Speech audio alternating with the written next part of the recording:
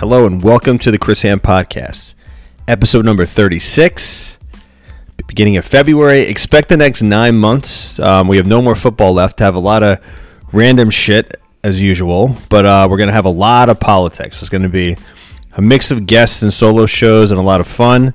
And welcoming to the show today is my... I'm looking at you because you're going to make fun of the way I intro you, but my wife, Jen, Renaissance woman, super mom, super wife, writer, yoga instructor, NYU graduate, Binghamton graduate, former swim instructor.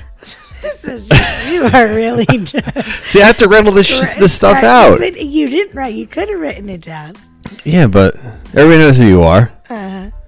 So, welcome to the show, honey. Hi, I'm Jen, swim instructor. No, I was trying to think. Oh, aquatics director. You were like the aquatics director. I was back in the day. Bartender? No, like a waitress. My name is Jen. Have we met? You're making me all nervous now. All right. So on the show today, we're going to cover a bunch of random stuff, random shit. Am I cursing too much? Maybe that could be one of the topics. And then after that, we should talk about that. We should talk about that. After that, I'm gonna hop into just a quick recap of the Super Bowl as we say goodbye to the NFL season for the next 7 months. And then I'm going to do my newly branded Poppin' Off section, which is just a combination of hot takes, rants, and burning questions. So buckle up. Here we go.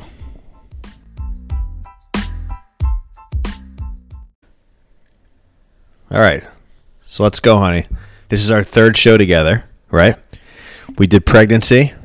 We did sports takes and like a lot of your very accurate predictions. Some like NFL stuff. You gave me a lot of shit about Darnold. I think we talked about Eli Manning. So we're gonna mostly stay away from that. It's just gonna be a whole random assortment of things. We discussed some of the topics before this. We wrote some out. You're generally on board with some of the things that I wrote down? Yeah, I sent you. Well, before we start, I just want to let people know we're currently 35 weeks pregnant, and yes. My heavy set man breath is in full effect. So if anyone hears, I can't hear it on my end, the feedback. It's like... Sometimes I wonder if Aloisi's breathing is me or you. Like, where'd you get that from? Well, my typical non-pregnant breath is this. It goes, hold on. I know what it is. It's like I hold it and then it goes... Is that voluntary or involuntary? Wait, hold on, Barry. I got to do it so they can contrast. So typically it's like... Yeah, like that. Like that. Yeah. But now it's like this. And I'm sitting, guys.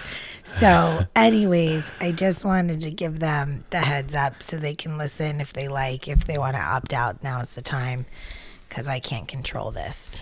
You pointed out to me astutely that I didn't even realize this, but the episode numbers are aligned with your progression of pregnancy weeks. Yeah. I mean, pretty accurate. I mean, this is 36. You're not 36 yet, but you're basically whenever I record and release this show, I have to go back and figure this out. But that's when that's the number of weeks you're pregnant. So you usually release on a Saturday or a Sunday. Yeah. And you're like, this is week 36. So right. For the week ahead. Well, yeah. And by Thursday, I will be culminating week 36. 36. You're right. You know, I feel like at one point I threw in a few bonus ones here and there, so it probably isn't completely accurate. I probably started this podcast into our pregnancy. I know when I did start it, we didn't know we were pregnant yet. And I know for like, obviously there's that 2.5 month, 3 month period, the first trimester, I guess 2.5 months when you actually know that you don't tell anybody. Right. So just interesting to note. So I feel like a breath is coming. Hold on. Tell me. Just I'm sorry. Now everybody listening is going to be looking out for it. Okay. But I was saying, does our breath, does your, like Eloise like kind of like is like a, the way she breathes, like we checked this out when she was like a baby to make sure everything was okay. Well, she came out of the womb like a raptor. Yeah, she sounded like a raptor. dinosaur when she was sleeping. It was like squealy something. And now she sounds like a 69-year-old heavy set Irishman in a local pub who shouldn't be there at 3:00 in the afternoon, who had like one too many Guinnesses and too many chili cheese fries. That's 100% accurate. And is about to fall off the stool. That's how she breathes on the legs. Anybody who knows her, that's pretty accurate. And that's said with a lot of love, but it's accurate. I'm wondering, like, I know, like, my breath, like, when I sometimes breathe heavy. And you obviously read this way. I'm grateful that you weren't recording when you were chowing down on your almond milk and double chocolate chip cookies before, because I had the headphones on listening to that. It's what disgusting. Is it called? Somebody mentioned the mesophobia. What? I don't know. There's like a thing. I know, it's like a phobia, some kind of phobia. We'll have to look it up.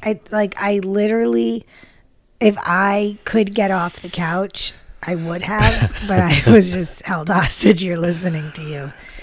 Yeah, well, this is Friday night's like the day of the week probably I gorge myself the most. We have our Friday night. What, I gorge myself other days too? You do cookies at least every night. If they're not your homemade cookies, they're a type of cookie. Yeah, but they're like you like either do your 2 servings of Oreos. 1 serving, 2 cookies. Well, one. Yeah. Okay. That's I'm a sweet tooth. Or right. you take out your batch. I don't know if the listeners. I don't know. We talked about this. I mean, I've talked about I love cookies. I make you make fun of me, give me shit all you want. I make fresh because it's like I'd rather do that than buy processed cookies. Mm-hmm. I make the cookies from scratch in batter, but I'm not going to make like the whole batch. And like first of all, because they eventually go stale after like 2 or 3 days. Any batch of cookies that's homemade, right? And even if you heat them in the microwave, they're not as good. And I also am like more prone to eating more. If I have like 12 cookies in front of me or 20 cookies, I'm going to eat like 3 or 4. What I do is I'll make the batter, put it in the refrigerator, and then I usually do like 2 or 3 nights a week. I'll make 2 cookies fresh and I'll eat them. And the other nights I have like a lower caloric option. Every other night. I guess so. Something like that. Yeah, I guess every other night. You all right, have the fine. homemade, and then the nights in between, you usually have either your peppermint Oreo or your what's true. The other one you bought? Double chocolate ones. I don't know. That's new. Anybody who doesn't know me probably thinks I'm like this like 300-pound person. No. But I like. They can tell by your fancy cartoon podcast art. Podcast. I weighed myself today. I was 183 pounds exactly. I like that. You like that? I was looking at that cartoon. I actually think I'm gonna ask that cartoonist to make a new one. Cool. Like a more snazzy one because it's a little formal. All right. But I anyway. think it's like the Times New Roman font. Maybe that is. All right, I'll work on it. I feel like if we could do some jazz it up a little bit. Snazzier font, I think you could still keep the picture. Just like it's like that like navy blue. Reminds me of like when we started dating and you were the New York sports fan 928 on AOL or AIM. All right. It's like that pinstripe Yankee blue. Well, that's the color. That's the theme color of my podcast. We're going to revisit all this now that we have 36 episodes in. I'm going to look at some of this stuff. This is all part of the evolution, rebranding.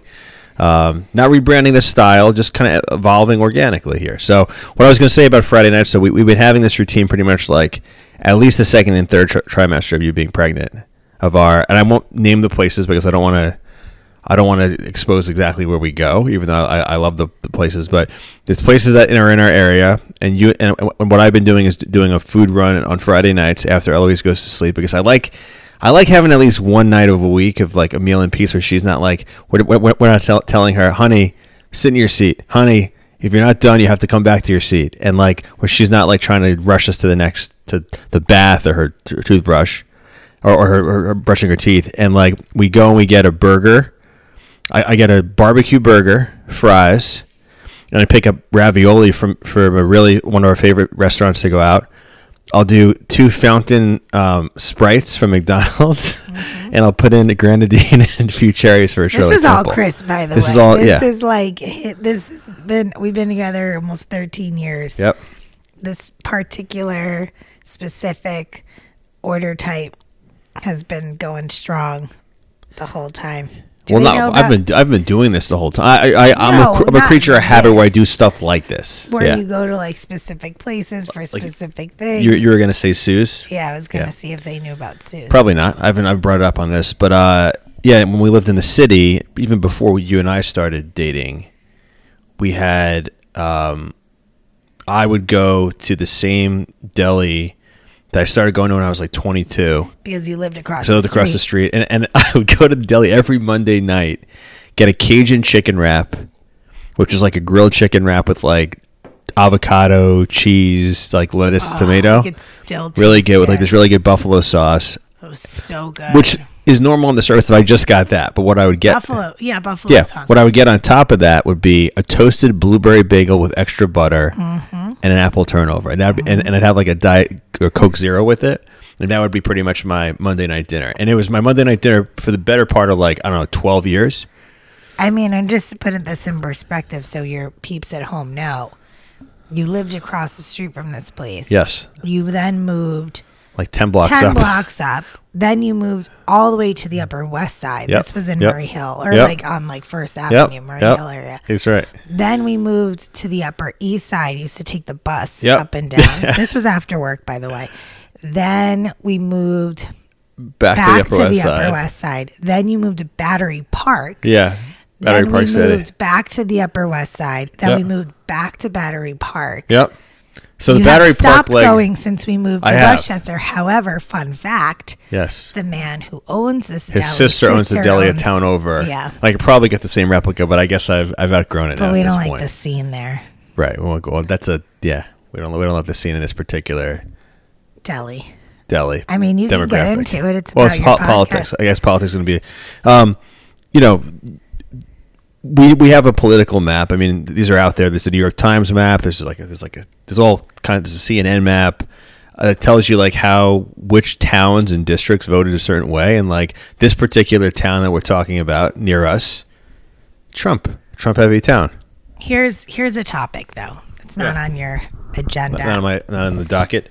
But we would venture to say that even without looking at a map, there is an energy and a vibration to political pockets. 100%.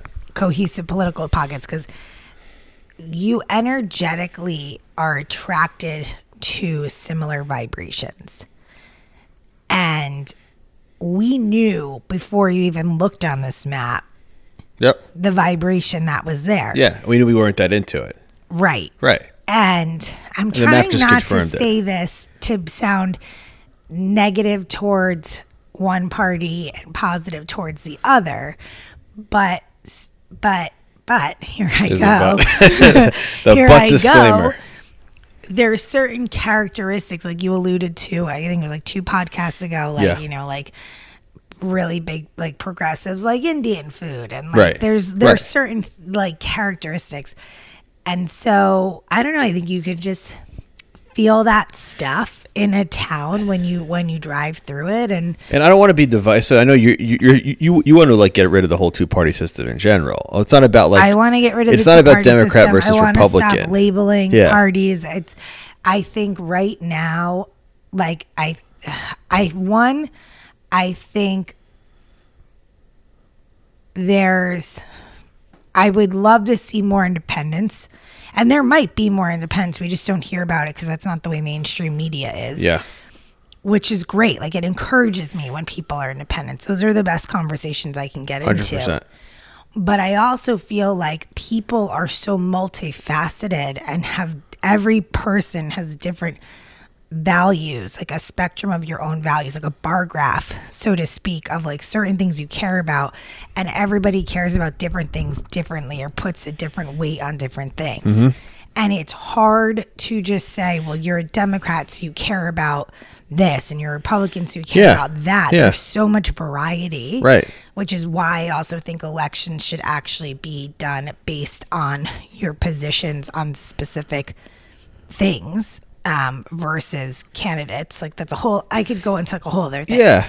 And I agree with you. And there's also certain like quote unquote Democrats that bother me more than Republicans, which we'll get into. 100%. So it's not like just like, oh, somebody like the more left somebody is, the more that I like them or you like them. It's not about that. And like it's also even about not about this town being like a Republican town. It's more just the type of people that tend to reside there. Like what the I was type saying of is like, type yeah, of the type. Republicans. Well, the bar graph. I think they care about certain things that it's a different. Different vibe. It's different vibe, and not into it. So we actually don't really. Yeah. Well, this particular town. This isn't just conjecture or BS. Like I told you when I went to the grocery store, we saw our friend who we've seen driving around this area in his blue pickup truck, and his flag was Trump 2020. And you know, I've seen plenty of things like, you know, keep America great, all these other slogans that are on the flag. For him, it was like enough with the bullshit, or like stop the bullshit. It's something very angry. To our point, though, there's people that support Trump, and it's not for probably the same reasons this guy with his flag supports him. Exactly. Right? Like there's different reasons why people support him. So my whole thing with the whole labeling, and I actually am really happy that this is getting brought up, because I really think it's an important point to say, is that now I lost my train of thought because I'm pregnant and I feel like I probably have to pee. Is that I want to get away from no more labeling. And it's even like I have a tendency when I see somebody like that, I immediately call them a moron, because it sounds like an insult, but it's not so terrible of an insult. So I could like spiritually sit in my own body and be okay with it. But I like have to stop myself from this like us versus them. Like it's not serving any of us to be really. I think it'd be just so much more beneficial if we can just, what do you care about? What do you care about? What do you care about? I just want to know what you care about. Yeah, that's actually a really good question. Like I agree with you. Like it's so. I feel like I'm evolving a little bit from the perspective, like I'm getting better, where I would just usually like hear, oh, this person's a Republican, I get angry, and oh, this person's a Trump Republican, I get even more angry. Now I'm more like, okay, like what's their, you know, like why do they feel this way? Like what's, like, you know, everybody's different, you have to respect that. But then also it's like, what issues do you care about? And there's plenty of low information voters out there too that like say like, oh, I don't like socialism, but they don't really know why they say that. Or there's plenty of people that are like, oh, like I'm a Republican, but they don't even know why they're Republican. Even the Democrats too. It's the same thing. So a lot of times it's like getting to the crux of what issues do you care about and having a discussion around it. And I think there's more commonality, and even if there's not commonality, at least you're speaking about issues, right? And not getting into this rah-rah like label, sports team mentality. Labeling. Yeah, and labeling. Yeah, I saw something the other day on LinkedIn of all places. So I deleted Instagram, the app, off my phone. I haven't had Facebook on my phone in forever, but like I got off of it because I just get too sensitive about everything. And I saw something on LinkedIn, and it was like, I guess some judge got arrested for helping illegal immigrants when ICE was like coming after them or something, and someone was like, these liberal snowflakes, blah blah blah blah. And I immediately was like, this fucking guy. But then I'm like, take a step back. If I didn't hear his comment, how do I truly feel about what I'm reading? Right. And I was like, I have strong stances on ICE, and I have strong stances on our immigration policies here.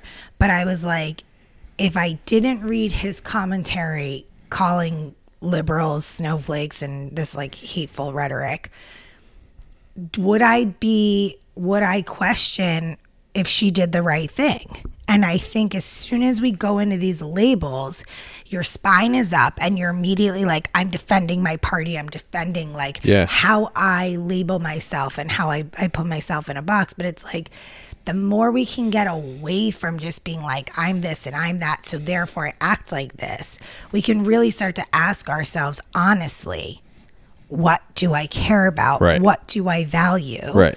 And I just think it gives more breeding ground to find more commonality, and also more new ideas, more parties, more solutions that are more like collaborative than what we're seeing right now. You mentioned it before. That's why I love like talking independence sometimes. And like, you know, I did this. I shared this on the podcast, and I heard like a somewhere around this percentage, but like 42% or so of people in the U.S. are independents. Like 30-something percent. Isn't that encouraging? It is encouraging, and like there's plenty of friends that we have that are like kind of like don't identify with either party, don't feel like strongly.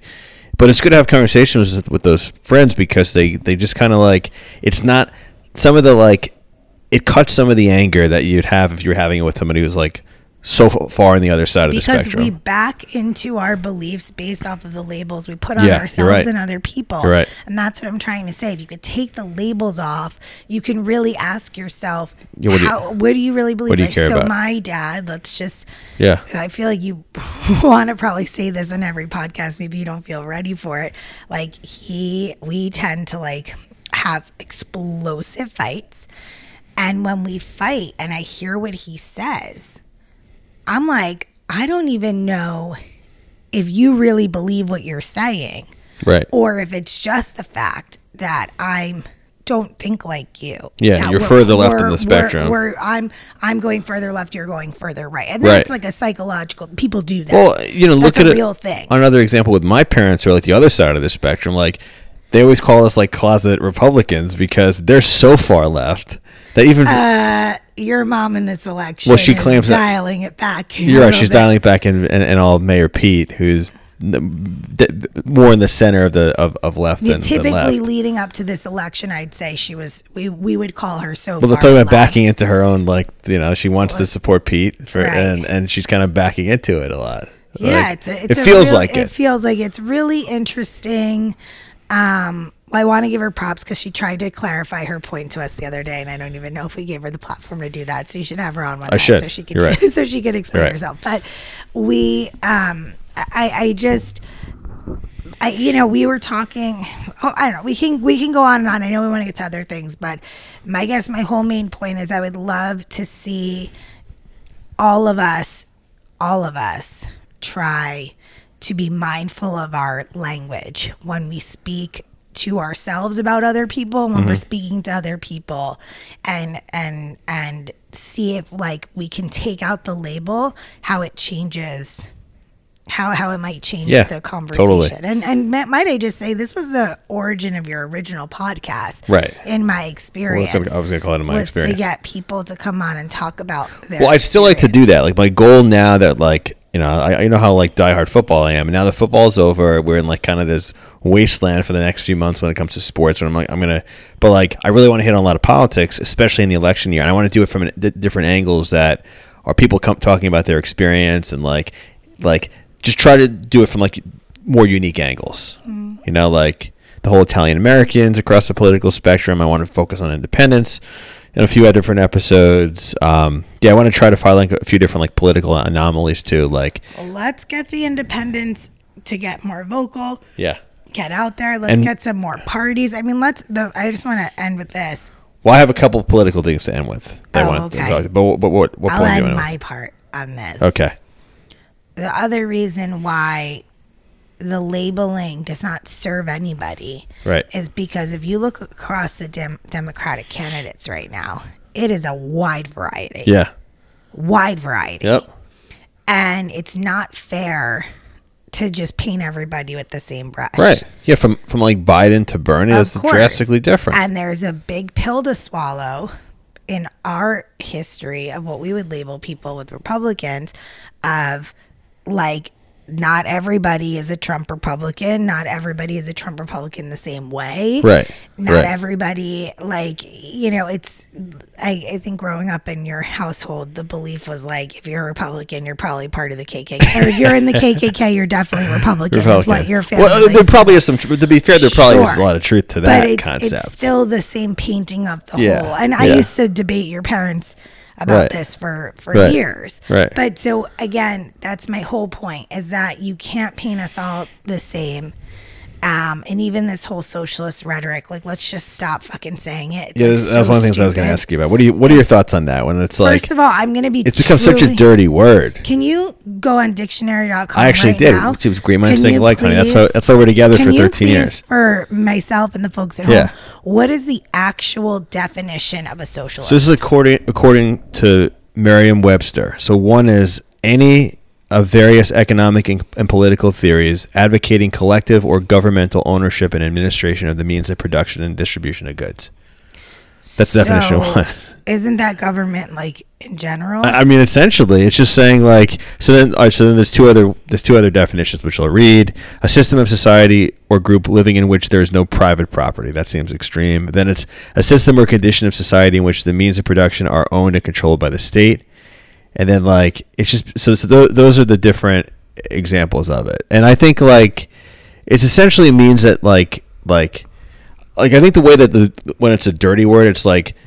People think that like everybody should be making the same money and like everything should be equalized. There should be complete distribution of wealth. Like, those are the people that are fearful about quote unquote socialism. But like somebody like Bernie Sanders is just basically saying, hey, like our healthcare system is fucked up. Like it should be a single payer system. That's his belief. Things like that, or like why like pharmaceutical companies are corrupt. Student loan, the whole student loan industry is corrupt. Like that's what I think. Like how Bernie is branding it, rather than like so I think there's just like people are so afraid, and like Trump said, I think in his State of the Union this week, like socialism destroys nations. Like it's just an interesting concept. It's the buzzword. Republicans are using it, Democrats are using Right. it, everybody's using it as this dirty buzzword. It's kind of funny how like sexism and racism that's been like plaguing the presidency since before he was elected. That word doesn't have the same kind of like same bite here. But I will say we also live in a Westchester suburb outside of New York City that's heavily financed and whatnot. And so clearly a lot of people that live around here are horrified of anyone taking their money. But it's interesting because it's mostly progressive leaning. This is the whole quote unquote. This is one of the things I was going to ask you about. The whole social. Hey, you hear this all the time. I'm socially liberal, but I'm fiscally conservative. No, that is one of my most frustrating quotes that I hear from people, because that basically what you're telling me is like, I'm cool with people being gay, and I guess I'm cool with immigrants, and I'm cool with all this stuff as long as it doesn't affect my money. If it's going to affect my money, meaning then I have to like help other people have health care and other people get an education, like it's only as far as their money takes them.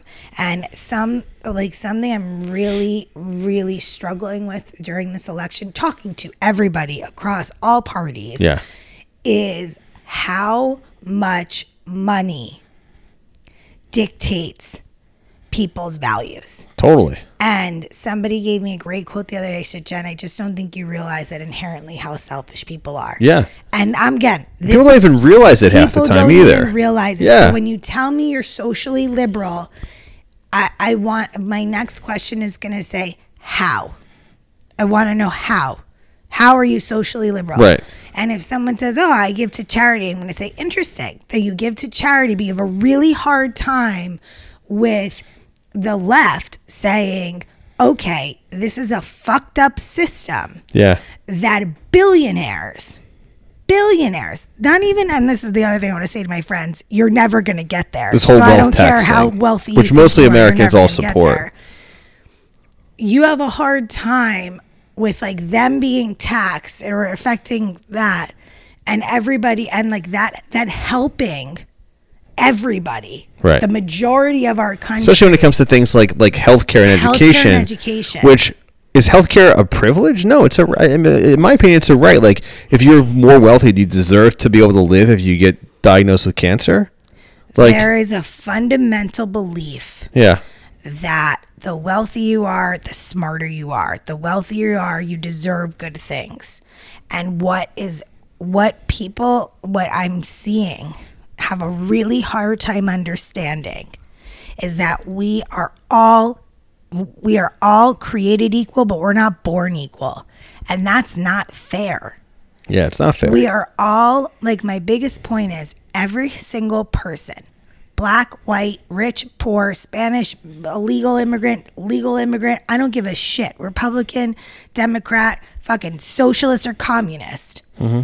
Every person is born with a heart who wants their family to be healthy and safe and happy and do better than they had. Every person, every single person. We are all human.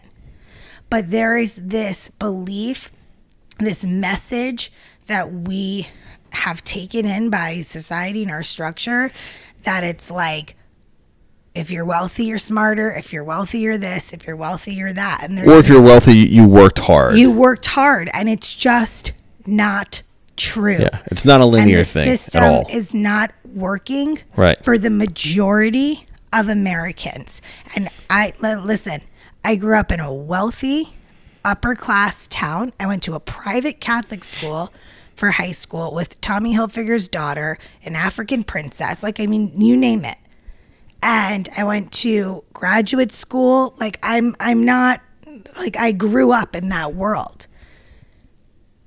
This area, like, it's people care more about their money than they do about, like, this is not, sorry, let me rewind that. What we see when we drive around our towns is not normal. And even though we live in a world in which working in finance, making a lot of money, big banks, all this stuff, these are our peers. This is us. You work in like part of a division of finance, like if not strictly Wall Street.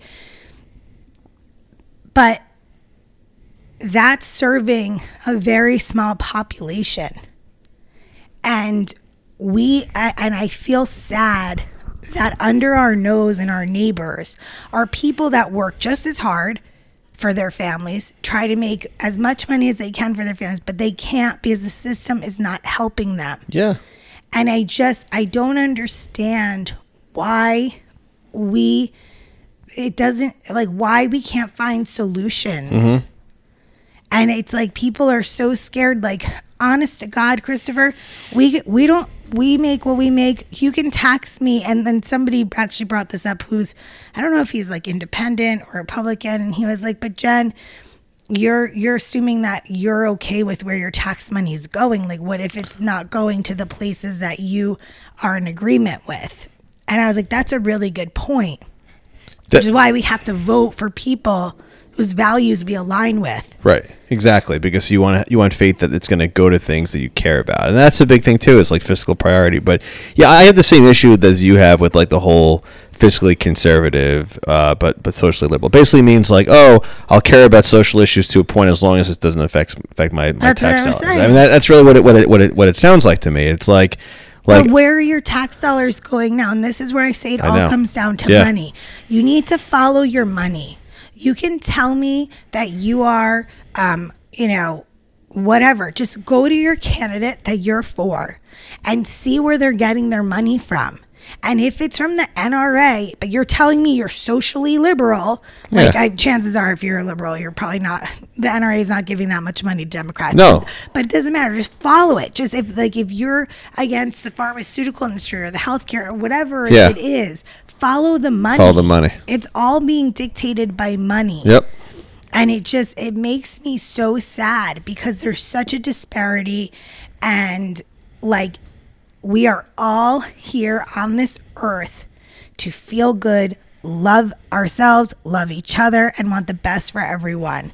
And I don't think it's fair that just because somebody has it harder, like, we're not here to help them out. Like, when one person rises, the whole country is going to rise. And this is where I want like a good, beautiful spreadsheet chart to show people. Yep. We're not number one in education. We're not number one in healthcare. We're not number one in a lot of these. Like, we have one of the highest cancer rates in the world. Gun we safety. have the highest gun violence probably in any first world country. So it's like this belief that it's like, well, this is what I'm talking about. Like, that we can't do better. Of course we can do better. Is crazy. And like this, like the point I was going to make about the like people not caring, only caring to a certain point. It's like people live in a bubble. You're privileged if you're able to say I'm socially liberal but fiscally conservative. You're privileged. You're in a bubble. Like, there's something like, if you show your bank account and your income to the middle of the country, they would vomit. Like you have to have awareness. I'm not advocating that like all of our taxes just go up if we're in like a certain income bracket. Like, I'm not saying that. Like, but there's so many like corporate favors that are given to these companies and benefit of the doubt and like tax dollars paid. And excuse me, corporate socialism. These These same people that are like, "Ooh, socialism." I'm sorry. What do you think a government bailout is? Right. what do you think Social Security is? Right. What do you think it is when you call your cops? Who do you think's taking care of your highways? Who do you think's coming to your fire? Yeah, we don't have private police officers. We don't like this is ridiculous. And it's like pay into like police insurance or something like that. Like there's socialism Social for Security. our safety, and there's socialism around so your why own can't money. there be for So healthcare why and can't there education? be for healthcare and education? Because right now, where our money is going, $738 billion. What is it? $1 trillion going to our what's the $738 trillion is going towards our military. Right, military. I'm like blanking on all of these words. Baby brain. Total baby brain. So it's like, if your money, you're okay with your money going there, like that's not okay with me. Like I really, really, really want people to ask themselves, what do I really care about? Yeah, what are your top 3 issues? What are your top 3 issues? And also be really honest with ourselves of where we're fucking selfish. Right. Where are we selfish? Exactly. And I'm like, I get it. We're all going to have different and I said these bar graphs of values. Like we're all going to have different bar graphs. Yeah. But let's just be honest with ourselves about what we value and what we care about. And then really like hold up a mirror to what you say. So if you're like, I'm socially liberal, but you're like, but actually I care the most about my fucking money and I care about all these other things, then own it. But people are also, I think, delusional. And then this is like we can move on from this point. But like they think they're closer to being a billionaire than they actually are.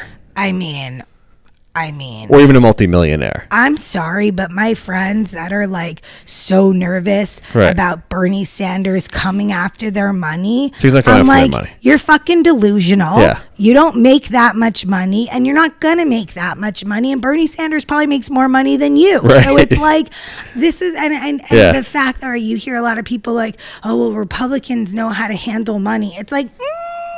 Pretty sure there's a lot of liberals out there. Look at all the deficits that have been run up on the Republican presidents. Like the whole stock market thing is bullshit too, because the stock market performs well when there's Democrats in office. Also, it's like this whole like narrative. All these like false narratives. There's these false beliefs around money that I wish we would challenge as a nation. Yes. And stop putting so much prestige. I mean, to be quite honest with you, I think part of the reason Trump won is because he talks like he is your relatable neighbor, but he has the air of wealth to him that people feel is obtainable for them too. Yep, exactly. And it's like this, well, he's rich, so he must be smart. And I want us to really question where our money is coming from and where it is going and who it is serving. Yep. And if you're so socially liberal, then let me see you show it and put your money towards causes that are helping the greater good of our country and not just the rich getting richer, and not including just yourself. Yep. And I want to end on that. Okay, that's good. I think that's a good point. Well, and we could talk about the election. It's hard to prognosticate. I watched a little bit of this Democratic debate. I know it's like Bernie and Buttigieg are the two that like are kind of leading the pack right now. We'll see how it all plays out. Any last reaction, then we'll move on from this topic altogether. The Trump impeachment. I mean, are you surprised that he got acquitted? Christopher, I don't follow mainstream news. It gives me anxiety. So I have no idea. All I know is he was acquitted. And then Romney Mitt voted. Romney, I'm really proud of him. I'm very proud of him. And I'm very proud of him. Yeah. And I think if we can get more people like him on any side. Break party lines a little bit, right? Break your party line. He is somebody that did exactly what I talked about when we started this conversation. Yeah. You got to ask yourself what you truly care about and go away from the labels and then act in accordance to what you truly care about. And he did that. And I'm really proud of him. Exactly. Good job, Mitt. All right, coming up, we're gonna segue to a much lighter topic.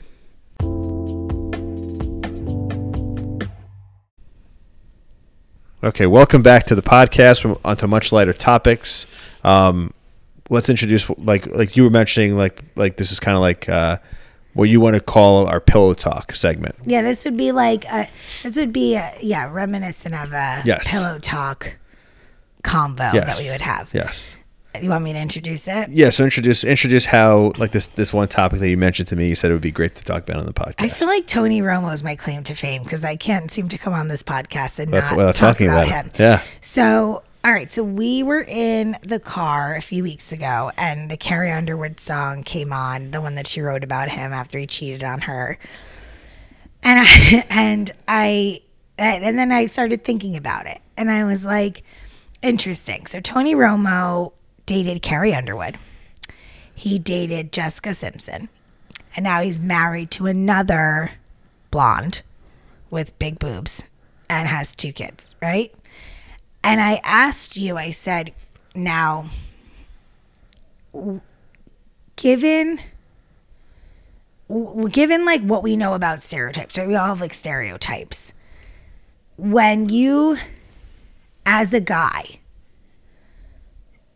are attracted over and over to these types of looks of the fake blonde and the fake boobs, and are you like, does the stereotype play a role in the type of relationship you're hoping to get out of? Meaning, say you take, like, we all, whether we want to believe them or not, we all see something and think something. We were just talking about this with politics. You hear someone's a liberal, you think something. You hear someone's a Republican, you think something. When you see a blonde with big boobs and just kind of that like Jessica Simpson image as a guy, does it frame for you in your head what kind of relationship you're gonna get probably out of it? And just and this what is does that say about? But this is him? no knock on blondes in general. No, but you're saying a type of.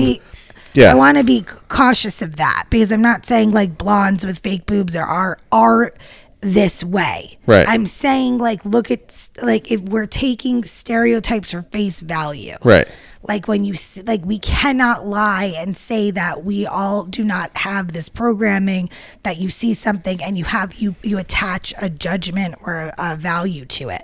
This is how we go through life. And I'm not saying it's right. Right.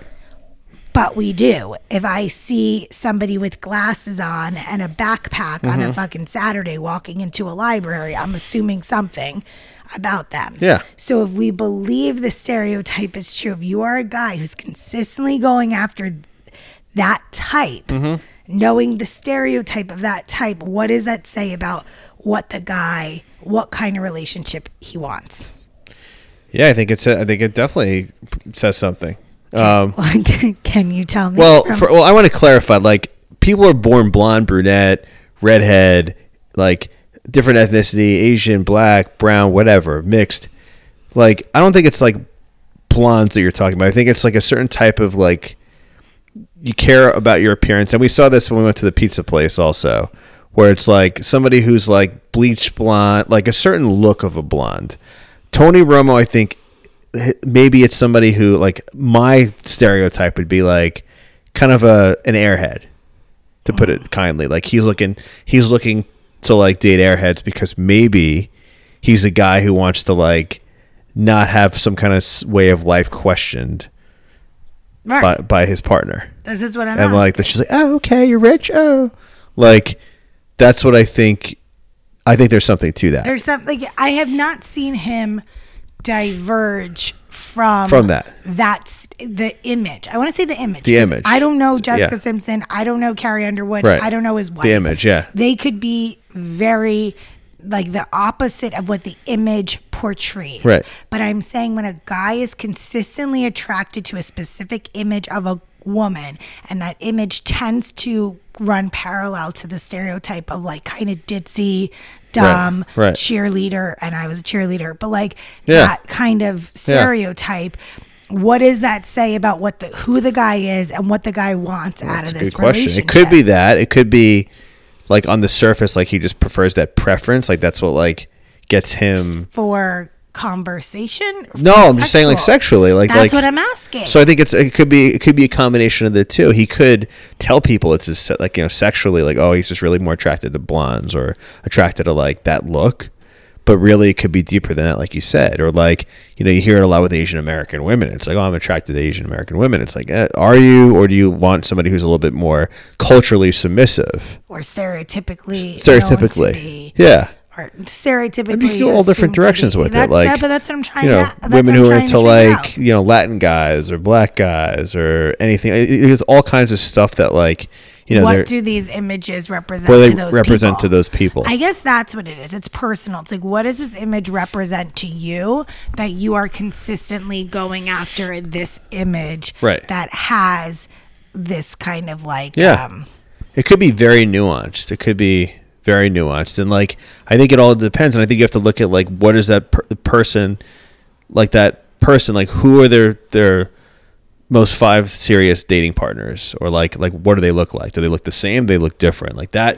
Like it's hard to draw a conclusion unless you see, oh, this person is with 3 different women that all fit the same type. Right. You know what I mean? No, I do think you have to. That's why I'm saying like Carrie Underwood wrote a song about him because he cheated on her. Yeah. From what I understand, he cheated on Jessica Simpson, broke up with her like on her 30th birthday or something like that. So I'm kind of like, and now he's completely legit. And he travels all the time for his sportscasting job. And he travels. I mean, you know how I feel about Tony Romo. But then when we were out to get some pizza, I saw a couple like that, and I saw this girl who puts a lot into her looks. Same thing, blonde, big boobs, the whole thing. This guy's, you know, they're out to dinner. They're obviously dating. And I'm just curious because I'm like, did he choose her? Like, obviously he was attracted to her. Right. But was there some kind of subconscious like calculus in his head? That is like, this is going to go as deep as I need it to go. And I feel like I'm being very sexist because I'm sure women do the same exact thing in another way. Right. But it's very interesting. And the reason I also thought about this, because I remember this one guy in college was like, oh, Jen, like, you know, every time we would start to hook up, I would like freak out because I just knew you weren't like, you were going to be like hard to, hard to date. Like I was going to have to work hard, I guess. Like you weren't just going to like be easy. Right. I guess. Yeah. And when you and I started dating, you were like, yeah, like girls give off kind of like vibes. Yeah. And so that's what I'm trying to say. So if like guys are consistently attracted to a specific vibe that stereotypically is like easy. Yeah. This could be a whole. What do they really want out of the relationship? There's probably a lot. There's so many nuances to this. You go so many different directions, and like you said, like sometimes girls will in their own head like check, like kind of do this like checking of boxes, like, oh, he's tall, he has his job, and it's like you're looking for a certain life depending on what you're looking for a certain attracted life. to. Yeah, you're looking for a certain. I think life. So. Yeah, and the image is kind of like your first indicator. Is this going to be the life that I want? Yes. Interesting. Yeah. That's a good pillow talk. A good pillow talk conversation. Segueing on the topic of women, I know this is another thing we talked about a little bit briefly this week that I want to get more of your thoughts on. So I mentioned there's a sports guy that I listen to who had a comment watching the Super Bowl halftime show. Ross Tucker, who was watching the Super Bowl. He's a former NFL player. He's a Princeton graduate. He's on a lot of different platforms. I think he's very thoughtful, introspective, analytical, but he's relatable too. And I followed him for like a decade or like 12 years, and I like his content. And I didn't have an issue like right when I heard this. I was like, oh, interesting that he had this perspective. He's a girl dad like I am, and he has 2 daughters that are like older than ours are or will be. And he mentioned that his wife was watching the Super Bowl halftime show with them, and they're probably like 4 and 6 or 5 and 7, older than Aloisi would be, like to even recognize that. And like his wife was like uncomfortable watching them watch Shakira and J-Lo. And then you had a reaction to that. Like, what's your reaction to that now? And I actually tweeted him about this. He hasn't responded yet. Or he might not respond at all because it's kind of like it's controversial. It's an uncomfortable topic. Like, what did he mean by that? why did he have an issue with it? What did he say exactly? He said, and it's just uncomfortable. Like, it was like, he's like, my wife was uncomfortable. Do we need all of that? Like, the pole, and like, it was kind of over sexualized, and it wasn't just like, he's like, I'm all for like singing and dancing, but like just the nature of it was a little bit much for him, is what he implied. Right. And what was your reaction? My reaction was really interesting. I didn't think of it like that. I don't, we have a daughter who's 3.5, another who's on the way. That's not something that's on my radar right now. But I thought it was an interesting comment. I wanted your perspective on it, because I didn't watch the show like with you and think, oh, this is like over the top sexual, or it's offensive, or anything like that. J-Lo had a very like revealing outfit. To some degree, J-Lo and Shakira are like sexual little icons, or they're attractive women, like Latina performers. But I didn't have like a strong reaction. I was kind of more neutral on it. What's your reaction? But his whole point just like, this was too sexual for young girls yes, to be watching. Yes. Right. That was his point. Mm-hmm. At least that's how I interpreted his point. Mm-hmm. What are your thoughts? My thoughts were, was he watching last year when Adam Levine, like, randomly, for no reason at all, took off his shirt and was topless for the majority of his performance, and how did he feel about that? My question for him is, like, what about what he saw made him uncomfortable? Like, what's the conclusion that he's drawing? That, like, what was he afraid of? What is he afraid of that his daughters saw? My third point is, does he live under a fucking rock? I mean, I'm sure that his daughters like other singers that are probably just as sexualized, and they can watch all these YouTube videos and watch videos all day long. Yeah. These are just all the thoughts that come through my head. I didn't realize he was like a church going choir boy prude who like has never been to a strip club. Well, his disclaimer was he's not prude, so he didn't pretend to be some kind of like Bible thumping guy who. Right. I'm just curious, pristine. Like what his history is like. And like, has he been to a strip club before? Has he ever given money for sex? Like, I mean, the prostitution world is a pretty big one, and so is the strip club world, and there's a lot of money there. But if he did, does he have the right to potentially evolve now and have a different perspective? Like, say he did that. Like, he's like in his early 40s now. Say like 10, 15 years ago when he was a player in his past, even like he did that. I mean, I'm making a gross assumption on the guy, that he has in his lifetime say he has skeletons in his closet, women. Yeah, say he has before. But does that not give him the right to comment on it now? And does that take away from like the validity of his point? I think it makes me uncomfortable that like it's the same thing with like my whole thing with like the liberals to talk about money. It's like you care just like until it like you as long as when it affects you, you care. Right.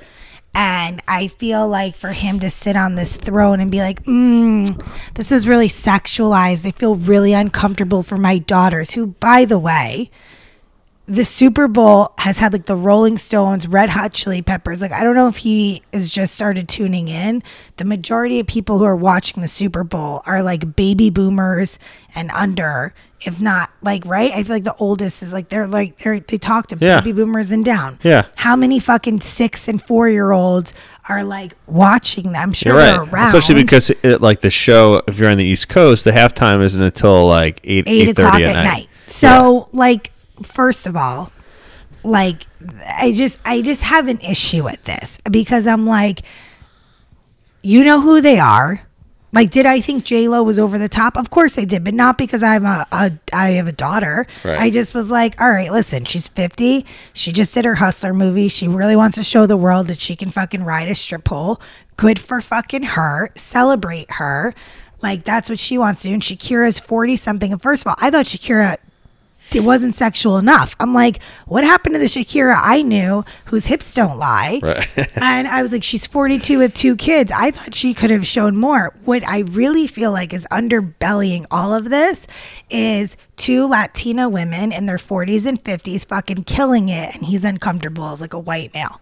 Like that's part of, even if it's potentially subconscious, even if it's subconscious, I feel like it's just like, you got to cut these women down. And it's like, fuck you, bro. Like I really want to know what he had to say about Adam Levine. Right. Like, did you think that was over sexualized? Were you uncomfortable for your daughter seeing this grown ass man in the middle of a stadium rip his shirt off? So I just feel like, let's just question like your moral superiority on this. Like, look at your own life. Look at there is a lot of vitriol, it seems like, to minority women in these situations. Like, remember Janet Jackson 17 years ago? Justin Timberlake got away with murder. Where like it's like, oh, it's Janet Jackson's fault. I know. Rather than like Justin Timberlake pulling her. I'm happy that you brought that up. And that was right before DVR, so like that's not even like really, you can't really, I don't think you could find that footage. But I'm happy that you brought that up because she got blackballed and nothing happened to him whatsoever. Right. And so I just feel like part of this is a subconscious, two older women owning their power on a that was like a Latina performance. I felt like I was watching telenovela. It was very appropriate for Miami. Yes. Yeah, no, it was. I was like, yes. It was like celebrating. It fit the vibe. Latin culture. And I just feel like he sounds like some fucking white, wealthy, old frat boy football bro who's like cutting down women. That's what it sounded like to me. And I want to tell him to get over his fucking self, is what I want to tell him. My daughter's 3.5 years old. She could watch that any day of the week. Like, yes, Aloisi, when you practice really hard, you can be a ridiculous dancer like that. And I'd be so curious actually showing that to her and like what her reaction would be. She would love it. I think she would love it. My God. I think she'd be into the dancing. I don't know. Yeah, I think, I don't want to get back in the political topic, but I think it's the same reason. If there is validity to what you said, and I'm neutral, skewing towards your camp on it, I think this is why people don't like AOC. No shit. Like, it's not just like, oh, she's a socialist, or she's like dumb, or she doesn't know what she's talking about. She's a Latin millennial who's questioning the status quo, which is traditionally a white man's power. Yep. And they don't fucking like it. It's the same shit. J-Lo is one of the wealthiest entertainers, most famous entertainers in the world. And he has to shit on her because she was on a pole. Again, I agree. It was sexual.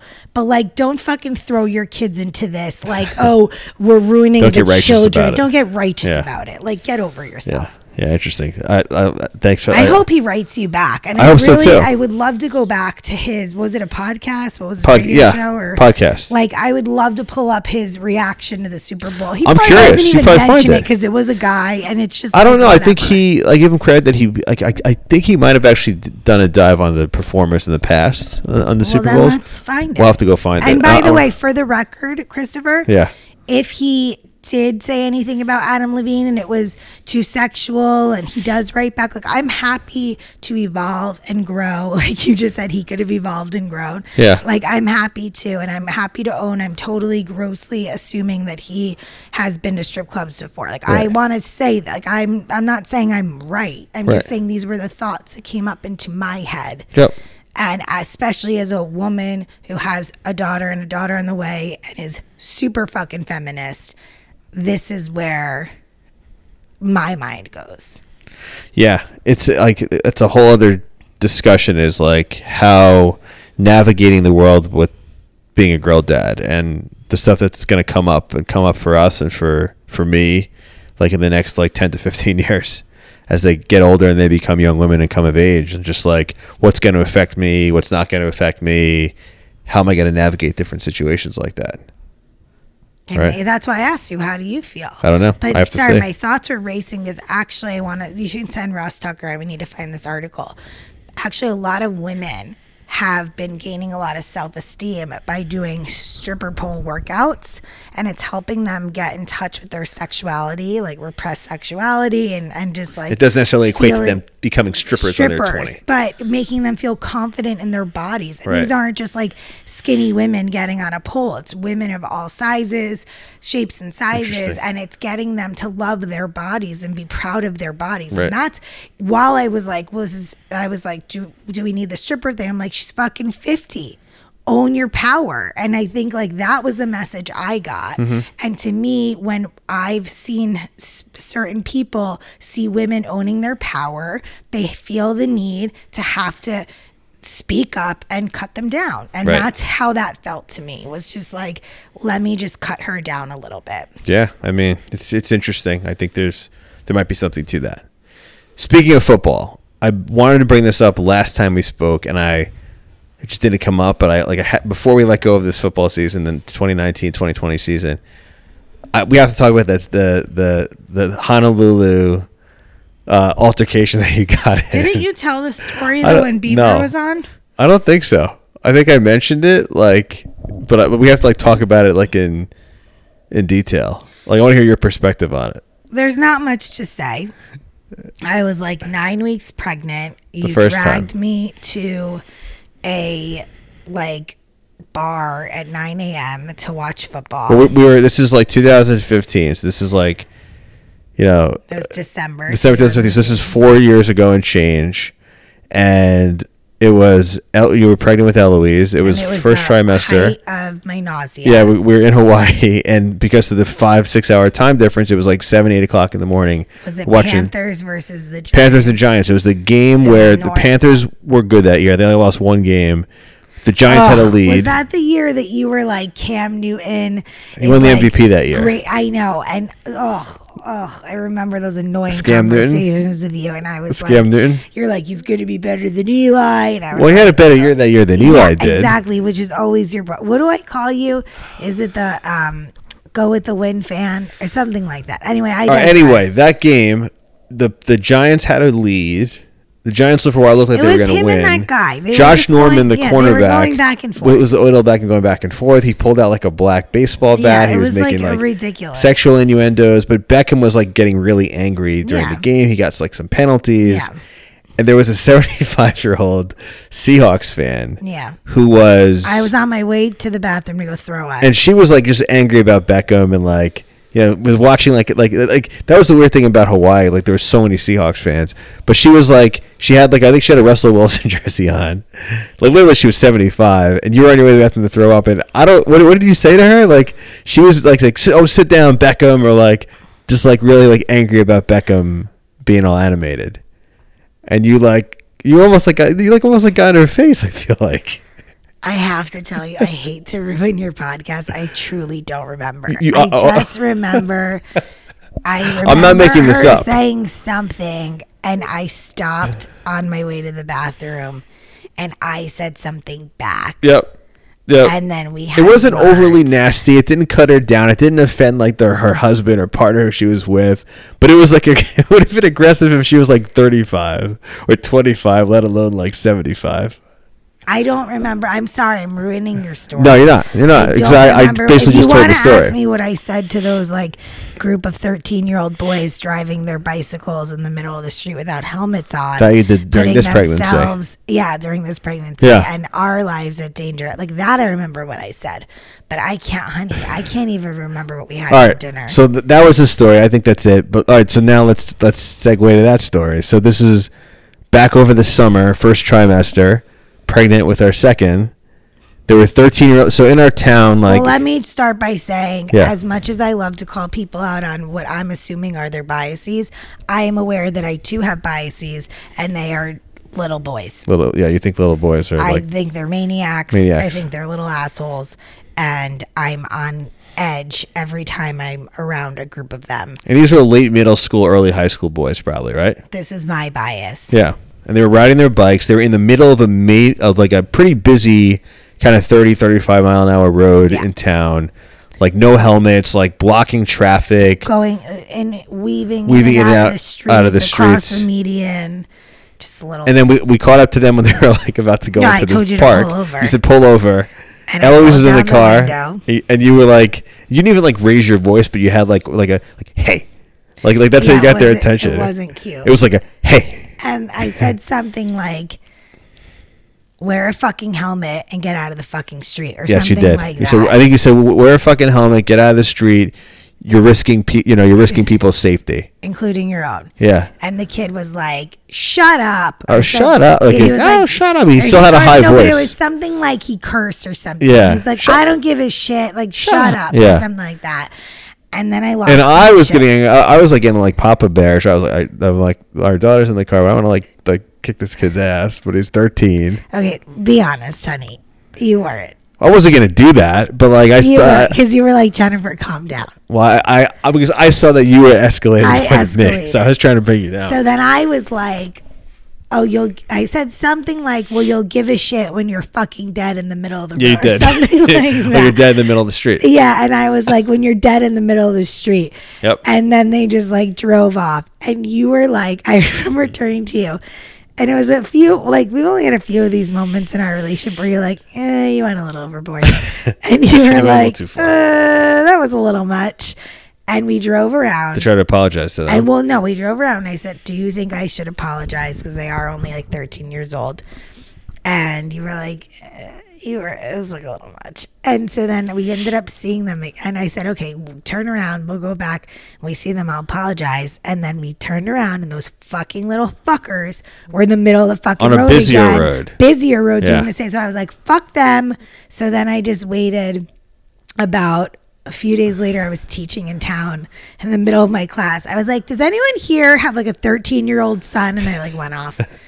It just like aggravates me because I was going to say those little boys, I'm trying not to be divisive. Yeah. Those teenagers grow into adults become entitled, yep. Are already entitled, and it really bothers me. Yep. I hear you. It really, and some people grow out of it. Obviously, we've all done stupid shit, and you grow out. Some people grow out of it. But it's setting up a template. That culture is setting up a template to be like entitled. The Brock Turners of the world, if you will. Please don't bring up Brock. Why would you bring up Brock Turner? But I'm just saying, like that kind of that mentality. We can bring up the cursing because I just cursed a lot, and people that don't really know me, you're probably like, you married. You curse like a sailor. But I want to bring up cursing for a second. Yes, let's. Fun fact about me. Yes. Well, I was just angry right there, but I typically tend to curse when you're happy. When I'm happy. Yeah. And when we disagree, which people are like, they definitely don't ever disagree or have arguments. Maybe they think we disagree all the time. Or they think we disagree all the time. I don't curse. Right. I keep it classy. You're right. Like that. Isn't that interesting? Yeah. And do you think I curse too much on this podcast? I think you curse more on this podcast than you do in day-to-day life. See, here's what I'll say. And I've been actually reflecting about this. I think I don't curse much with you day-to-day life. But I actually think I curse more with like friends or in even like work situations sometimes, day-to-day life. Not like in an inappropriate way, like, but like I feel like I'll throw off like I'll say like fuck more or like this is bullshit. But I feel like at home I don't do that as much. So maybe it's that. So I think maybe I just don't. I try to keep it classy for you. So sweet. But it's authentic. I'm not hiding back a part of myself. Like I don't think when I write, when I first started writing. Yeah. This is what made me say this to you. When I first started writing and publishing my work, I was cursing a lot more. Right. And I think part of it, one is the like anonymity. Yeah, anonymity. Of being behind a computer or being behind a microphone that people can't see you. Mm-hmm. You feel more empowered to just be more expressive. But I also think part of me was using it as like fluff because it's uncomfortable to put yourself out there. Yeah. And I think sometimes when you curse, it kind of helps with that. And so when I noticed listening to your podcast, I'd hear you curse in places that I was like, I just have never heard you like curse that much. I was curious if you were having a similar experience to me. I'm more aware of it now when I do curse, but when I find myself now, if I'm like writing notes or if I'm like thinking about what I'm saying, or it's coming out more authentically than maybe it did in the beginning. So maybe it was amplified more than it naturally would have been. But I do feel like it's not like I don't curse at all in life. So I feel like it would be less authentic if I had a podcast without any curse words at all. Well, let's finish on this about cursing. How do we feel about like if Aloisi came home or even now was just like, shit, Like, are you okay with it? Like, I don't know. She's not there yet. Is there like an age? That's a good question. I don't know. I have to hear. We have to see a case by case. There was one time where I said a curse word, she repeated it. I can't remember like what the scenario was, and it didn't stick. Yeah, because you ignore it. You ignore it. I mean, we definitely curse down. Like, don't censor it, and like the way she picks up all the other vocabulary that we haven't sat down and taught her, she's gonna pick up that at some point.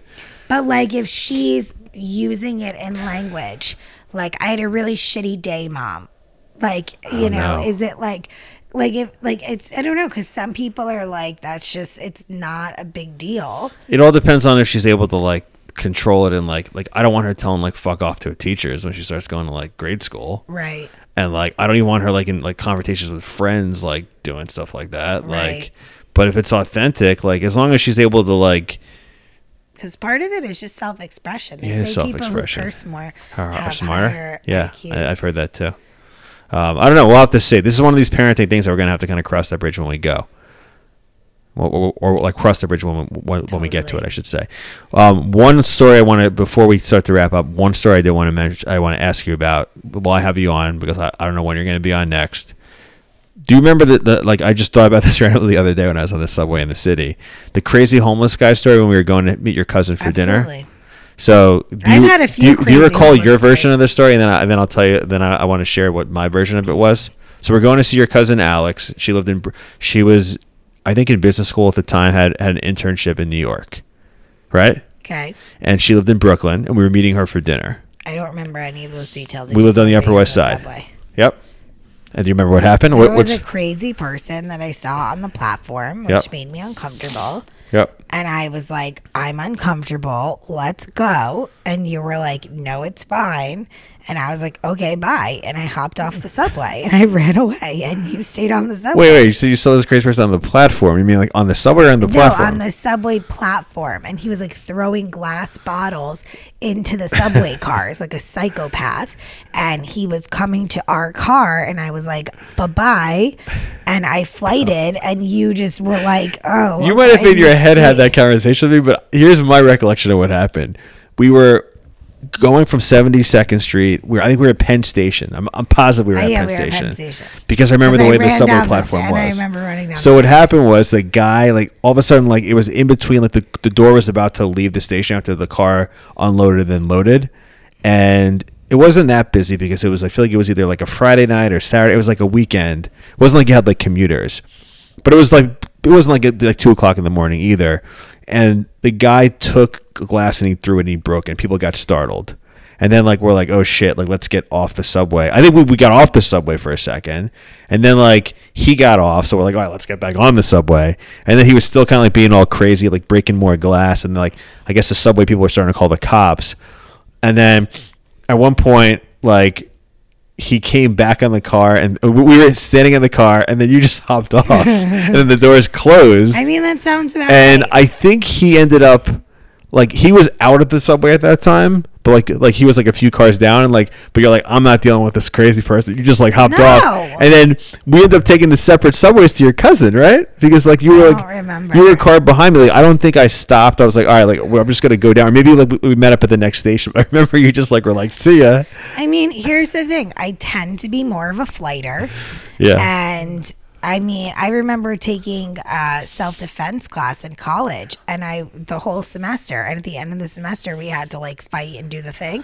I ran out of the gym. The guy came to attack me, and I literally ran out of the gym, and I ran so fast. Like, my natural reaction when I feel fear like that is to flight. That's probably safe in a lot of circumstances. Like, I think I remember like we have like people come sometimes to do like these like shooter or like emergency drills, which is sad that we even live in a place where this has to happen. But they say it's like there's 3 different things you can do. Like, the first thing you should do is, I think it's run first. Is like if you're able to run safely, you run.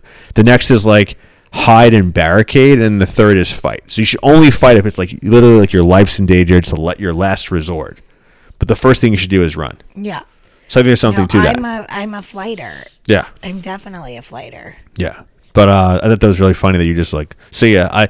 But isn't it interesting? I think about this a lot.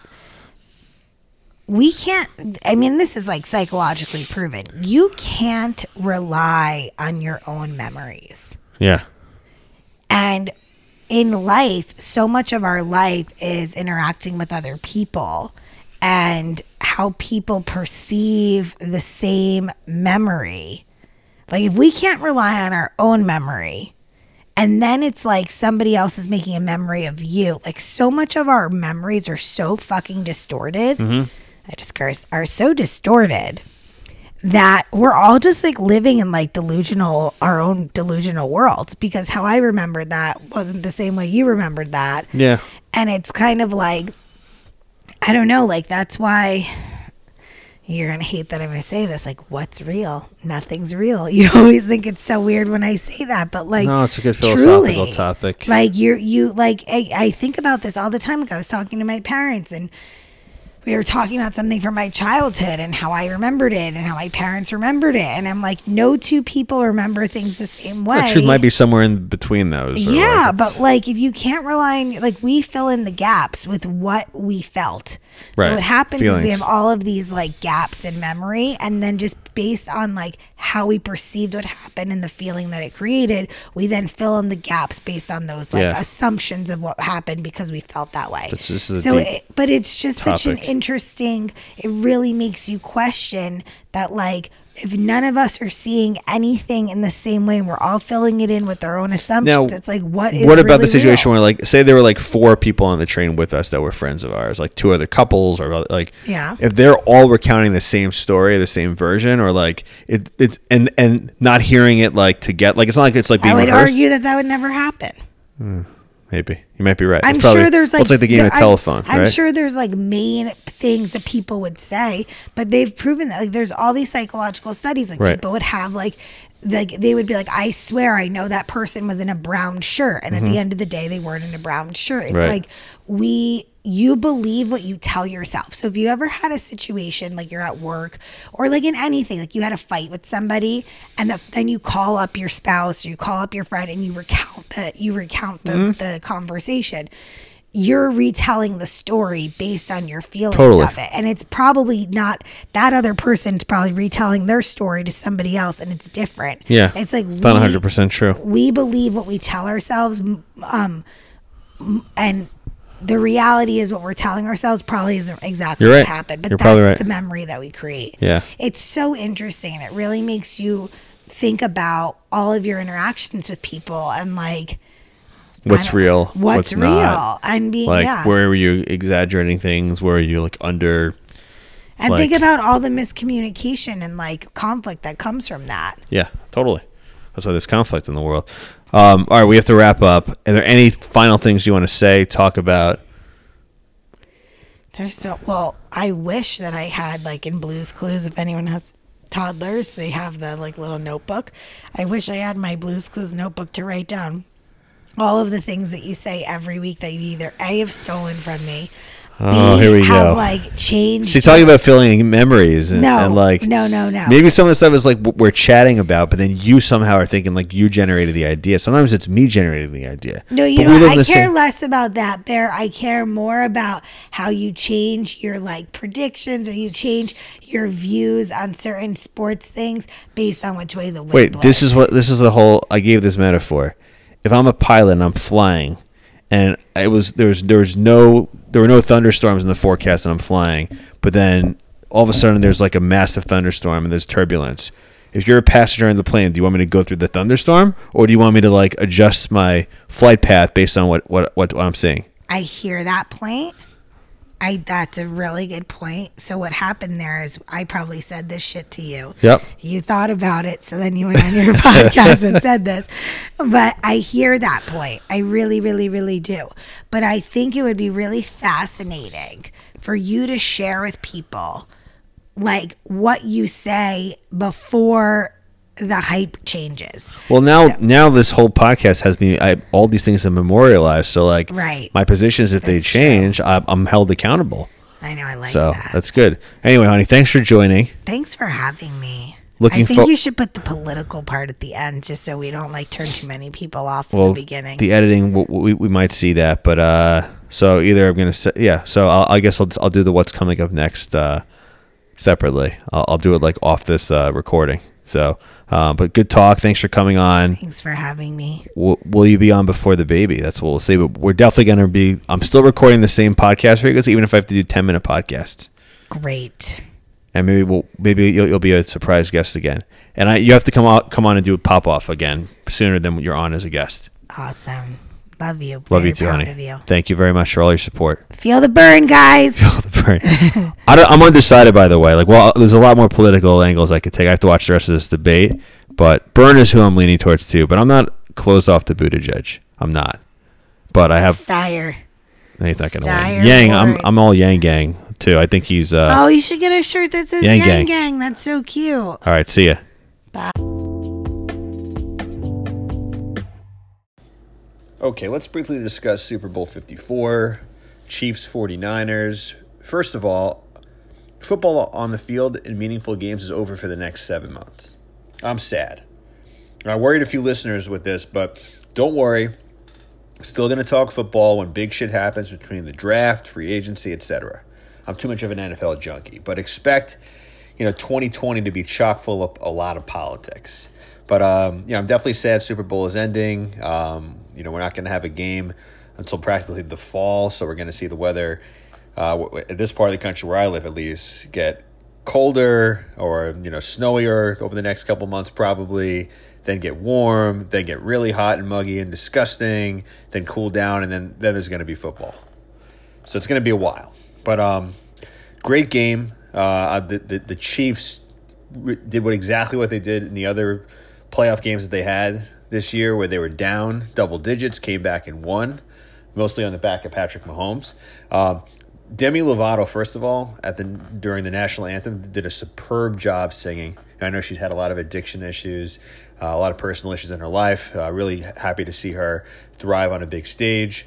Mahomes was on pace for a shitty game, and he really, if you look at his game logs, he hasn't had many of any shitty games in his career. I mean, he's had a few average games, but the guy's been a stud for 2+ years, starting quarterback in the NFL. And he was on pace for a shitty game, and he had a great quarter and a half, and then deservingly won the MVP. And Jimmy G, he's still a solid guy. He had a few mistakes towards the end of the game. He was kind of the opposite of Mahomes, where he started hot, ended cold. Missed a big throw to Emmanuel Sanders that would have taken the lead late in the game. But he's just not the same level as Mahomes. He's just flat out just not the same level of quarterback. He's at least a tier, if not 2 tiers below Mahomes. Kyle Shanahan now for the second time in the Super Bowl, once as a coordinator, now as a head coach. Great coach, but he had the yips. And the coaching nerve showed, and he once again blew a lead in the Super Bowl at the helm calling plays. As far as the halftime show, I thought J-Lo was great. I thought Shakira was okay. I love that they had songs for 30 seconds each.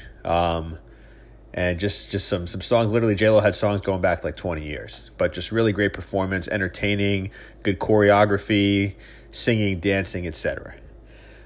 Miami as a city is an awesome place for the Super Bowl. They have the Super Bowl there every few years. I know over the last decade and a half, this is the third or fourth time. I mean, let's get rid of these cold weather cities for the Super Bowl. I don't give a fuck how nice the stadium is. Minneapolis, the MetLife Stadium 7-8 years ago. I mean, let's stop it when it's cold out, especially outdoors, having a Super Bowl there. They should be rotated in just a handful of cities, probably Miami, New Orleans, Houston, Phoenix, LA, and then San Francisco or Santa Clara, wherever Levi Stadium is. And that's really it. I mean, let's stop with these Super Bowls in these other cities. Even Atlanta, I think, is a questionable place to have a Super Bowl. They have a retractable dome. I mean, maybe Atlanta, but let's have it in these big kind of festive cities like Miami. So great venue, and I love the fact that the halftime show mirrored the city vibe. And as far as the post game went, there was a lot of Andy Reid love, I noticed. Now, what about my boy Mahomes? It overshadowed Mahomes a bit. I know he didn't have this best game, but he clearly was the MVP. The guy's been a stud. He's the best quarterback in the league, I think, hands down, as we enter 2020. He's 24, and, and just to look at what he did with the touchdown record last year. I mean, the guy I think has another 2 or 3 more titles in him at least, in my opinion. So that was an interesting, from not even just the media and just the interviews. It's like, Patrick Mahomes had to kind of nudge in for that first post-game interview on the Fox broadcast. But then even on stage, I mean, the Hunt family just, giving waxing poetically about Andy Reid. But what about Mahomes? This wasn't Trent Dilfer winning the Super Bowl.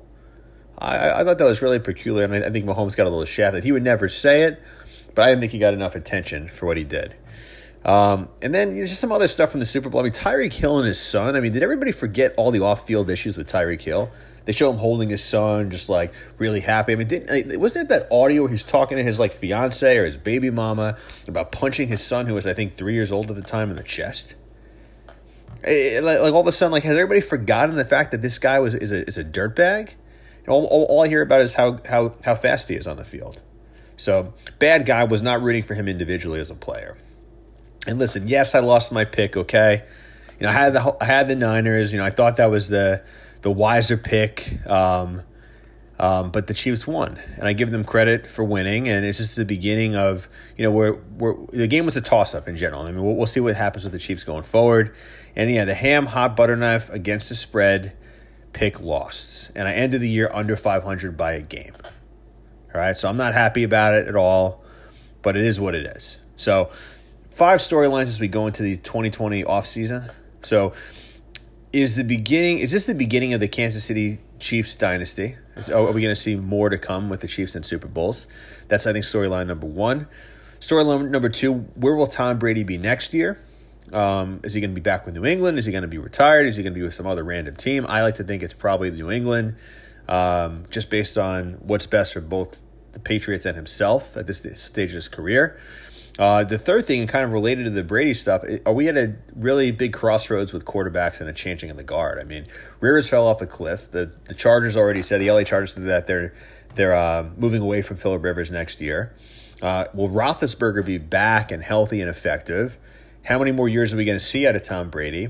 And then between Cam Newton, Andrew Luck, Aaron Rodgers, Drew Brees, are we within a year or two of all these guys being out of the league? Andrew Luck obviously retired. Cam Newton's coming off that Liz Frank injury. Who knows if he's even going to be on Carolina and another team, a backup, or fighting for the starting job somewhere. And then Aaron Rodgers and Brees aren't the same guys that they were. I mean, Russell Wilson's really the only superstar in the middle of his career. Where we got to look at the young quarterbacks with the Mahomes and the Deshaun Watson and Lamar Jackson and Josh Allen and some of these guys that were on the come a little bit this year. And I'm hoping my boy Darnold can get into that category. And then so those are the first 3 storylines about the Chiefs dynasty, about Brady changing of the guard for quarterbacks. And then along, as quarterbacks are obviously a big topic, has the league figured out Lamar Jackson, given his clunker in the playoffs now against the Titans, now 2 years in a row in the playoffs?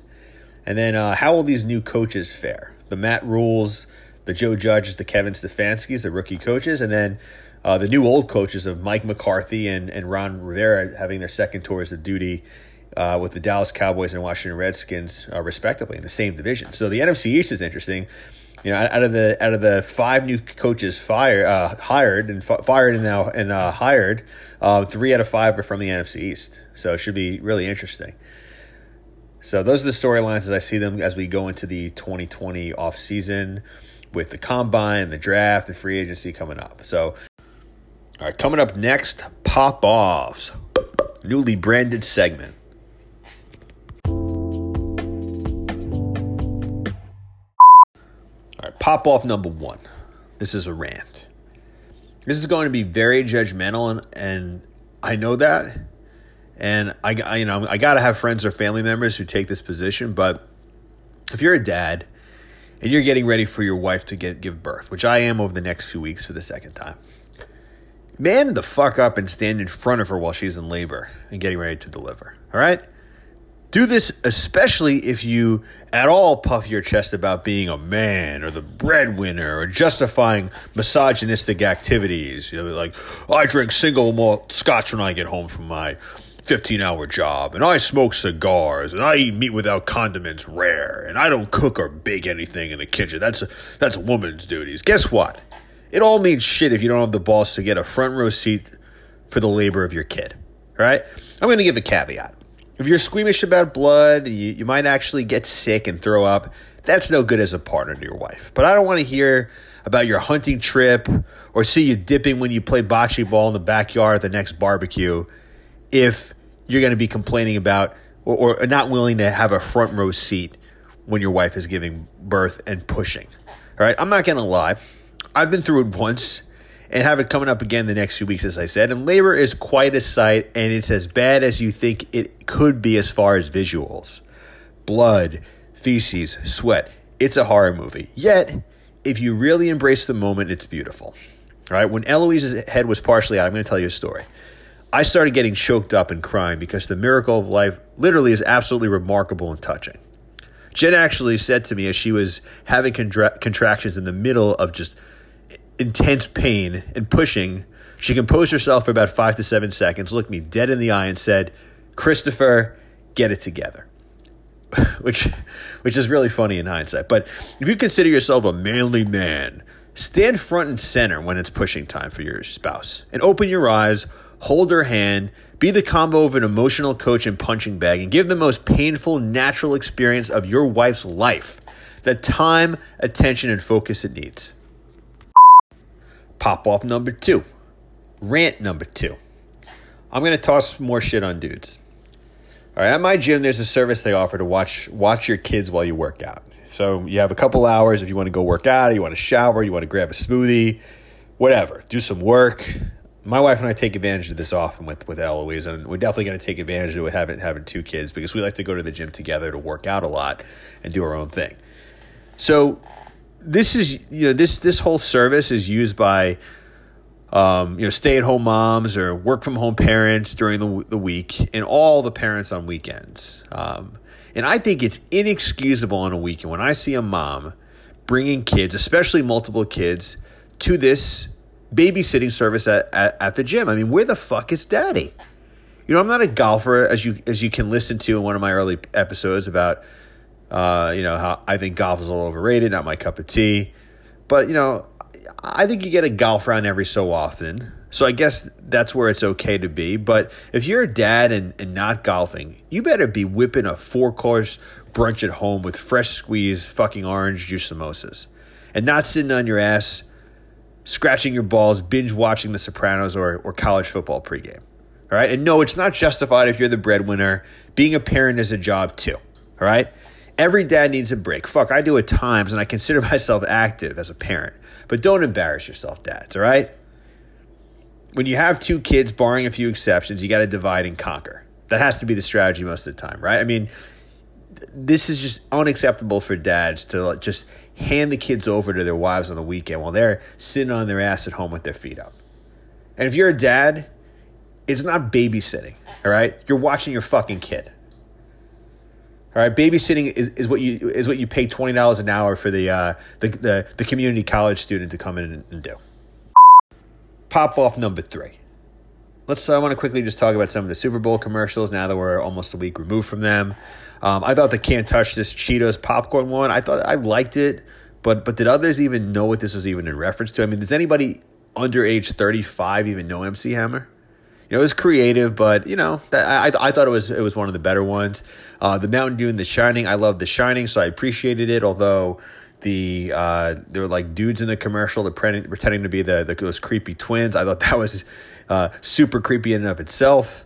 But I thought the Mountain Dew and The Shining commercial was good. The Loretta Google commercial, where I don't know, the older man was getting Alzheimer's or dementia and lost his wife, and they're showing pictures and. I mean, holy shit, did I have Waterworks and did Jen have Waterworks watching that? I mean, that was just so touching, and you could just put yourself in that situation if you're God willing to live a full life with your partner.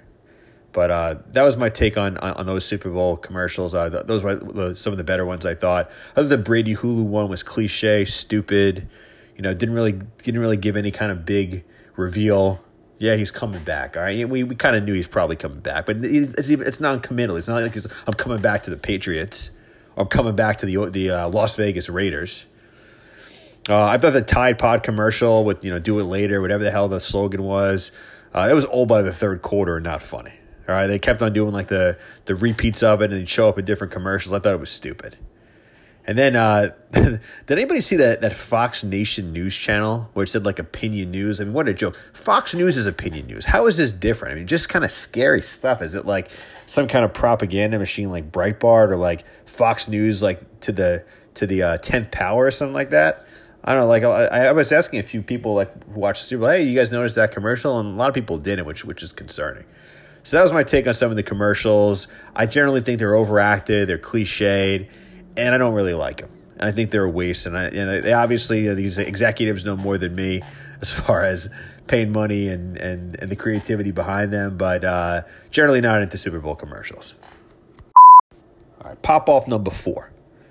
You ever see these bumper stickers out there where it says NFL, no fans left? Have we heard this rhetoric? You know, have you seen these bumper stickers from these like middle America guys who resent the NFL and the Colin Kaepernick protests or the player protests or African American wealth or, you know, that African Americans just not staying in line by not protesting? I mean, what a joke. I mean, this is I got to give Jen credit for commenting about this and planting the seed in my head about how ridiculous this is. I mean, the NFL averaged 16.5 million viewers a game in 2019 for the regular season, which is up from 2018 and tied for second most ever. And Super Bowl 54 set a record with $435 million in in-game ad spend, up 29% from last year. So Billy Bob from Tennessee, in a dream world where you were an advertising exec for a day and you took the stance that, oh, the NFL is the NFL is a joke, no fans left, no fun. All right? Your ass would be fired faster than a jackrabbit. Pop off number 5. Hot take. If you are a certain height, over a certain height, and not an athlete or not formally an athlete, at least on a college level, you should be embarrassed. For a guy, I think the threshold is somewhere around 6'2 or 6'3, probably over 6'3. Listen, I'm a mediocre athlete at best when playing a lot and practicing, and I stand about 70 and a half or 70 and 3/4 inches, all right? So it's about 5'10 and a half, 5'10 and 3/4, about an inch and a half taller than the U.S. average. And I got to believe if I were 5 or 6 inches taller, even I could be a college athlete. Listen, don't be a doof that just buys clown shoes and XXL shirts and drinks big gulps all day. Get off the couch, get active, and focus on the sport when you're 15 or 16 and tall as hell then. All right, listen, I saw a 6'5" guy with a dad bod and blue hair walking around New York City last week. Embarrassing. What a friend from mine called that back in the day was wasted height. Pop off number 6. This is a lukewarm take. You can't use the word retarded to describe something that you find silly or trivial, all right? I've heard this more times than I ever would expect to hear this from people in a professional setting, like acquaintances, maybe even some friends. You can't use that word. In 2020, it's so insensitive. About when you're talking about all the mental illness out there and there's like you just can't use the word retarded in some kind of trivial sense or some kind of a joking sense or describe something that's undesirable or not good or not well thought out. All right, just can't do it. It's really inappropriate. So I cringe when I hear it. I still hear it more than I would expect at this point in our societal in society. Pop off number 7. Hot take. Bagels with butter are better than bagels with cream cheese. Whoa, yeah. Listen, I know cream cheese is preferred over butter. I actually saw a survey once that, you would think it was like 90-10. People prefer cream cheese over butter about 70-30, 75-25, which is actually lower than I expected. I think butter is just flat out better, and when melted properly with an appropriate amount, generously topped to the bagel, it really solidifies a good bagel. Cinnamon raisin bagel, everything bagel, sesame, especially in New York where the bagels are superior. Yes, they're better than other parts of the country. I'm sorry if you live on the West Coast and this offends you. It's just true. It's the water. It's the Jewish American influence. I don't know what it is. The bagels are better. Listen, cream cheese is good. I like it. I get it sometimes, but butter's just better. Also, what is up with these bagel places just glopping on cream cheese like it's going out of style? Like you're trying to glue together, like super glue together like the two different bagel heads. It's disgusting to eat any food with that ratio of condiment on it to the actual food. Now, are people just too lazy to spread butter? It's harder naturally, and sometimes it's just not soft enough when served. But butter is better than cream cheese on a bagel. Hot take.